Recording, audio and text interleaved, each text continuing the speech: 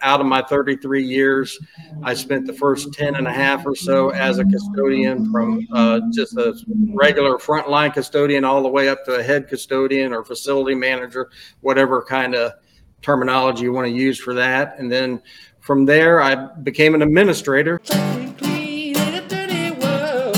Talking clean in a dirty world. Dirty, dirty, dirty, dirty, dirty world. Talking clean in a dirty world.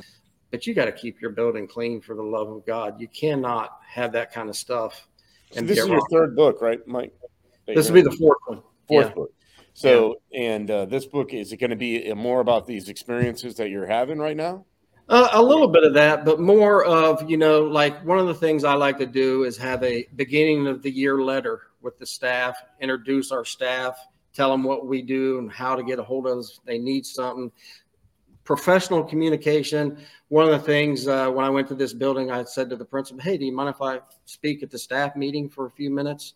How many head custodians actually go to the staff meetings with teachers? I don't believe you have to go to everyone, but you should go to at least 3. And that is the first one of the year when the teachers come back, and maybe one before winter break, and just kind of give them this is kind of the projects going on over winter. And then the last, staff meeting of the year. And you wouldn't believe the teachers who emailed me and said, man, it's so great to have you inform us of kind of what you guys do. I had no idea you did all that stuff. So little things like that.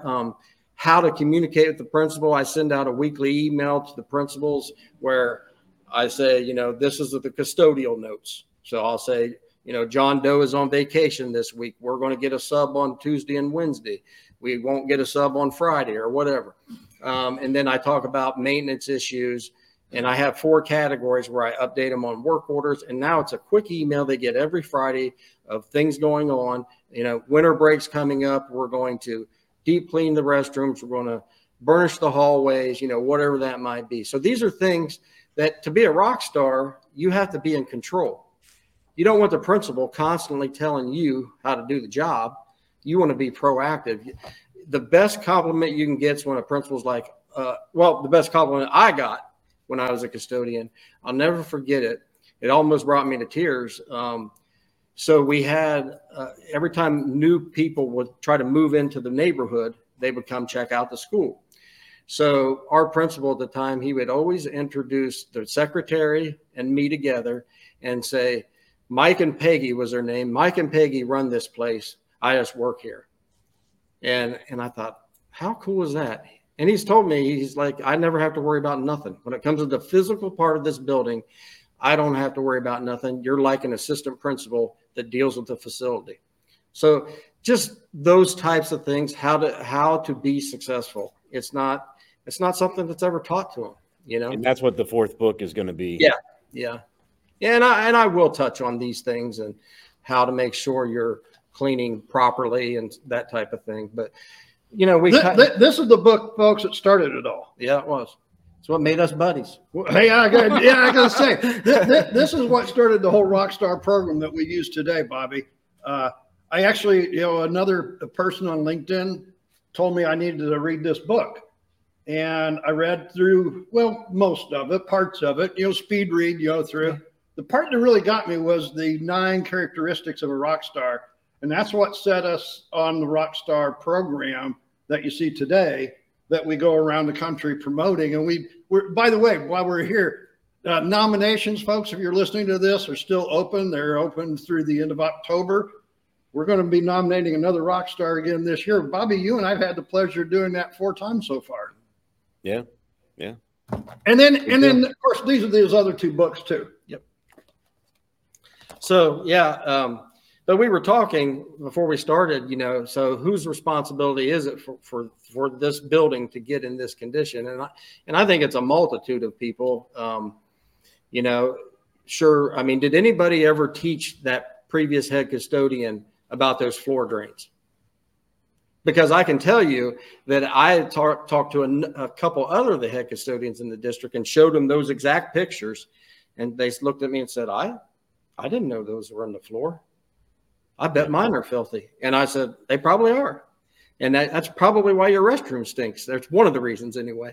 So So I do think it's some management, but I also think it's, you know, pride. It's, you know, and my two folks that didn't have that same standard, they had this old standard. When I would do something to turn one of these things around, I would say, man, doesn't that feel good? Man, look how clean that is. Do you realize how easy it's going to be next summer? Because we don't have to deal with this. I don't have to spend 3 days doing this. This will take a day now next summer. Do you realize how much easier it is? We can, you know, have a lot less stress next summer. So I try to pump them up that way because, you know, How do you get them to get the eye for clean? Because that's what obviously in that school there's thousands of people walk through that school. yeah. I mean, were they complaining? Did they are they used to it? As a staff used to that level of cleanliness and then they become blind to it? How do you get the custodian to have that eye for clean? Yeah, and you're right. You're exactly right, because they would say we just got used to this, so that it was the opposite effect for what I see. You know, I see the filth. They just got used to it. But I have found just showing them, and like I just said, you know, just and then when you do clean something, I know in this particular school, I don't have a picture for it, but there's the cafeteria, then the gym, and they have a big, huge dividing wall in between it, and along that wall is a metal, stainless steel, I don't know, plate, I guess you would say. Filthy, just filthy. So I scrubbed that up and it just shines like brand new. And then I would show them and I'd say, look at that. Now look how pretty that looks. And now the school's starting to look new again. So for me, I think the best way is just to show them and try to get them excited about it, you know. And hey, did you realize the underside of that sink gets filthy? Because that soap just runs and then it gets on the lip, and then you have just a lip of soap underneath there, just piles. Oh, I never thought of that. The toilets. Do you realize I just cleaned that with a little bit of soap and a little pad and just a little bit of elbow grease? And now when we wax that floor or lay finish, as we lay finish, we're not gonna lay finish on the toilet, so we won't never have to deal with that again. So that's the way I do it, Bobby. I try to show them and get them excited about seeing the difference, you know. And God knows I used plenty of the secrets I've learned from Dave and told them about it. They were mopping the bathrooms with bleach. I'm like, first of all, you realize the dangers of breast cancer with bleach. Have you ever researched that? And these two folks were ladies. And I'm like, if I was a lady, especially, not that a man can't get it, I definitely wouldn't be using bleach. We don't even use it in our house. So, so it's just trying to educate them, sharing stories of experiences. You know, I remember when I screwed this up, when I tried this, and I overmixed the stripper or whatever. And I think adults learn by sharing stories the best. Me personally, that's what I believe, you know. You know, Bobby, I think one of the things we were talking about before we got on air is when and I think, you know, we're all pretty much in that same category. Nobody was teaching us these things. We had to learn these things, didn't we? Yeah. Well, I mean, it's on the job training for a lot of things. But I mean, and so that's it, on the job training. So who did we learn from? Somebody that was just doing it. And maybe that acceptance level of cleanliness was what Mike's found here. Yeah. That's who we learned from. They just didn't know. I mean, I know whenever I started, there wasn't anybody that was formally teaching what we're talking about today. Now we're here, we're doing that. You know, and I hear this from people all the time. Well, you don't understand. Everything's so advanced now. Everybody has an auto scrubber. Everybody knows about a Kaivac. Apparently that's not true. Yeah. Story about that. Story about Kaivac. Oh, we lost your sound, Bobby. Did we? You there, Bobby? Oh no, I'm here. I'm just in the showroom. So I'm in the showroom of Ocala. So there's every now and then we'll have a customer or a person talking in. So it's all part of the fun. I had one of the best custodians in this particular school district. I happened to work some overtime with him one weekend over the summer. And he's like, well, I'm going to use this Kaivac thing. He never used it. And he says, I'm going to hose this furniture off, because we were just emptying furniture out of something. But anyway, I said, well, what'd you put in that thing? oh, I used X product. I said, empty it out. You're going to ruin the motor. I'm like, you only put water in that thing. Yep. And I said, and I tell you, I need to tell something. Put a big sign on there, water only. I will not tell you. I don't know how many times in my career that I've seen people, I've got to add chemical to that. No, that's what is on the top. The chemical is dispensed in it. It's a dispenser. But this What's a dispenser? Yeah, but this guy is a rock star. I mean, you could eat off of his floors. But I actually think it's the Kivak issue. I think you're right. Well, that's what I'm saying. Put water only on that tank. Yeah, exactly. In a big plaque. Yeah, but because he's not the first person I've heard done that. Yeah, but it's just little things like that make all the difference in the world. And I told him, I said, believe me, once you get used to that, using that thing, if you break that down, you're going to be sorry. I got to tell you guys, I know a customer that I sold Kivaks to many years ago, and the first thing he did every time is he stenciled on 3 sides of that machine water only. Yeah. He stenciled it on before he ever gave it to his employees. Smart man. Yep. But it's the things that we learn, right? Yeah. Yeah. And so here we are talking about it. There still is learning that happens every single day. Technology has advanced since you did it 20 some years ago. Yeah. And that's what you're talking about. Yeah. Yep. Absolutely. But how much of it actually gets down to the front user, the technician doing it? And that's why you and I do what we do today. Yeah. Yeah. Because I can tell you what happened in this particular school district. They bought them for all the schools, but they just showed up. They're all of a sudden they're on the loading dock, and they assume, I'm meaning supervisors, they assume that they're going to use the little Kai video on there. Don't get me started. But they don't do it. You know, so yeah. That's why you should have an in-service as a school district, and you could say, you're getting ready to get this new piece of equipment. I'm going to show you how to use it. And the number one thing, do not put nothing but water in it. If you forget everything I say, only put water in it. You know. But Bobby, this is what we were talking about before. There's so many things in the cleaning arena that are the little particulars that never get filtered down. And, you know, you're on that side. The chemicals are behind you. You're in the distribution side of that. How many of our salespeople actually hear all of this messages? Does it actually, I mean, they hear it, but it never gets filtered down to the frontline worker. That's what you're talking about. Yeah. Salesperson sold them a wonderful thing. It just never got filtered down. Well, and then sometimes the salesperson will deliver it to the supervisor, who will not deliver it to the frontline worker. So where's the actual use of it and the benefit? Yeah. Well, part of the scenario, there's plenty of blame to go around for everyone in that kind of stuff, but there are scenarios where you could anecdotally tell stories of the school system that buys that piece of machinery at the lowest possible bid and doesn't build in training into the requirement of the purchase, doesn't build in any type of service, and they get what they get when they do that. If you're gonna buy it and you don't build that into your bid, you're gonna reap the rewards of that decision. And then there's salespeople that obviously need to be better trained or don't accept the responsibility of that type of service only because they didn't build it into their price. And those are all things that you can blame both sides. You say, oh, that's the customer set that up wrong. Sales guy's not doing his job on this side of it. But that's just education on our side to educate both of us, the customer side and the sales rep side, that's part of success. Right. Not the selling of the piece of equipment, but the actual in-service and training it at all different levels. Well, this is what we were talking about. You know, you asked me a particular question. How did I get it started with all of this? And I went back to Bobby and I said, why are we doing what we're doing? And we were talking about a dust mop. Yeah. You know, if you use a dust mop, what are you trying to actually accomplish? And does the dust mop actually do it? And you said, no, it doesn't get all the dust. It doesn't get all the dirt. So then I went, why am I doing that?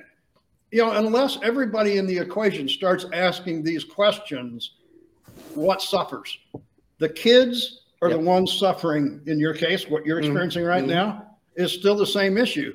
Ultimately, we're all responsible. We're all in that chain, but ultimately the people using the facilities are still suffering. Oh yeah, no doubt.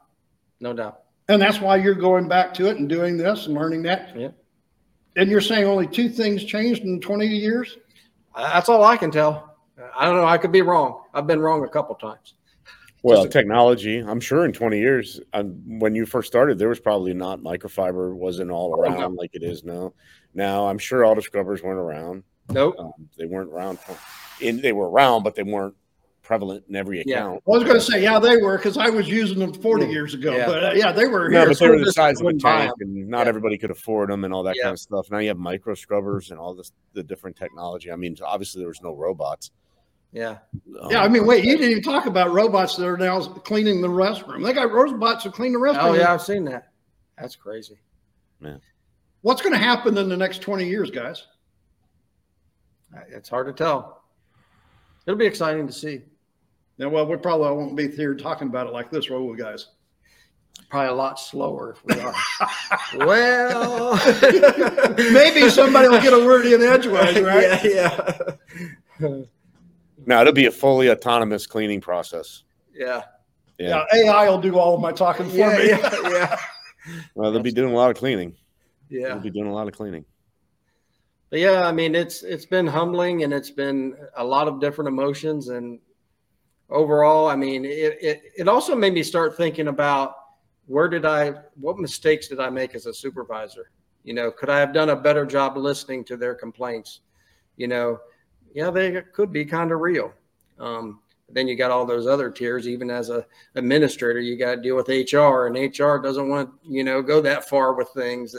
But it definitely was a good move for me. It's going to help me write what I think is going to be my best book. That's going to be the most helpful for, the head custodians. And I'm real excited about it. I'm thinking about doing a little podcast of my own or YouTube channel called In the Custodial Zone with Mr. Mike, where I have, little nuggets of information about, these types of things and how to just be a rock star, and you should definitely do that. Yeah. You should definitely do that. Well, I can't help, Mike. We still have the Rockstar nominations that are still going on. We're now in the middle of September here pretty quick. We're going to be doing these through the end of October. Folks, if you're listening to this, please go to rockstarsofcleaning.com. This is where you can find all the information right here at the top of the screen. It says click here to nominate. Whether you're a school district, whether you're a church, you're an industry, you're a building service contractor, anybody can nominate anybody for the program that we've built together. We are here to recognize the Rockstar Custodian. Now, we will tell you something else. There's no money involved. Oh, wow. Yeah, it's not a reward program to make money. This is for what we're actually been talking about for the last 30 or 40 minutes. Yeah. Actually, somebody that actually is doing it based on the criteria that you wrote in the book. And that's the formula that we've got here. You can see all of that. And then that way, folks, this is about finding somebody that's actually doing the right thing for the right reasons, not because it's a popularity contest, right? Right. Absolutely. Hey, we've been doing it 4 times. We'd love to do it. Go here. You can see the videos of what we've done before. It's been a great, rewarding program. We want to continue it, but we need your nominations because, come the 1st of November, we're going to put out somebody's name, and then you get to do nationwide voting. Yep. Like American Idol. American Idol. Okay. Rockstar Idol. Rockstar Idol. There you go. Yeah, it's great. And I actually think that the no monetary tie brings a stronger sense of why you do it. More pride versus, I want to get this award so I can get $1,000 or whatever. I want to do it because I'm proud of what I've done, how clean I've made my building, how I talk to people, how I put students first, those types of things. I think when you put money to that, it's a little different. It doesn't mean as much. It taints it. It does. It does. And I think that's the thing that's happened every time, Bobby, whenever we've done this, is I love and if you go on there, folks, you can see it. We've got the podcasts out there we always do a 30-day review afterwards. And it's just really interesting how many people come by to that custodian that was recognized in the community. It's that community that gets around these people once that you identify that. Well, wasn't the first one Nikki? Yeah. And she's grown in her career. Oh, yes, absolutely. So that's another thing. I mean, what a wonderful thing to put on your resume if you're aspiring to be more than just a custodian or a frontline. Oh, yeah. And Nikki will always tell you, she always reminds me every time I talk with her. I check with her about once a year, and she goes, just remind everybody I was first. Yeah. Yeah. That's a title that she'll never give up. Yeah. She's over in Pinellas County, by the way, Bobby. Oh, no, I was there. I know. Yeah. And then the last one we did was with a gentleman up in Chesapeake Bay. Mm-hmm. And we checked with him 30 days after. He says, I was at a gas station getting gas. And somebody, hey, you're the rock star. That's cool. And, I mean, things like that. Yeah. I mean, that is the empowerment of being recognized for the right reasons. Yeah. Not because, hey, you won 10 grand. Yeah. Yeah. Believe me, that was one of the things when I went back to being the custodian, that was something, because as an administrator, it's constant pound down. This ain't right. This is, constant complaining. I mean, one day I called my wife at lunch and I said, hey, just want to let you know I got 3 compliments already today. Oh, Mr. Mike. And another thing that's funny is, I told you this yesterday, the secretary got in a little bit of trouble because she started calling me Magic Mike. And what she meant by it was, if I call you on the radio and say, hey, we have some boxes to deliver, or we have a spill or whatever, you just go take care of it. We've never had that. So she had to change it to Marvelous Mike. So we're looking for the next rock star that gets called up and goes, rock star, whoever. Yeah, exactly. Right. So now you can see why, Bobby, why we have so much fun when we get together and talk. We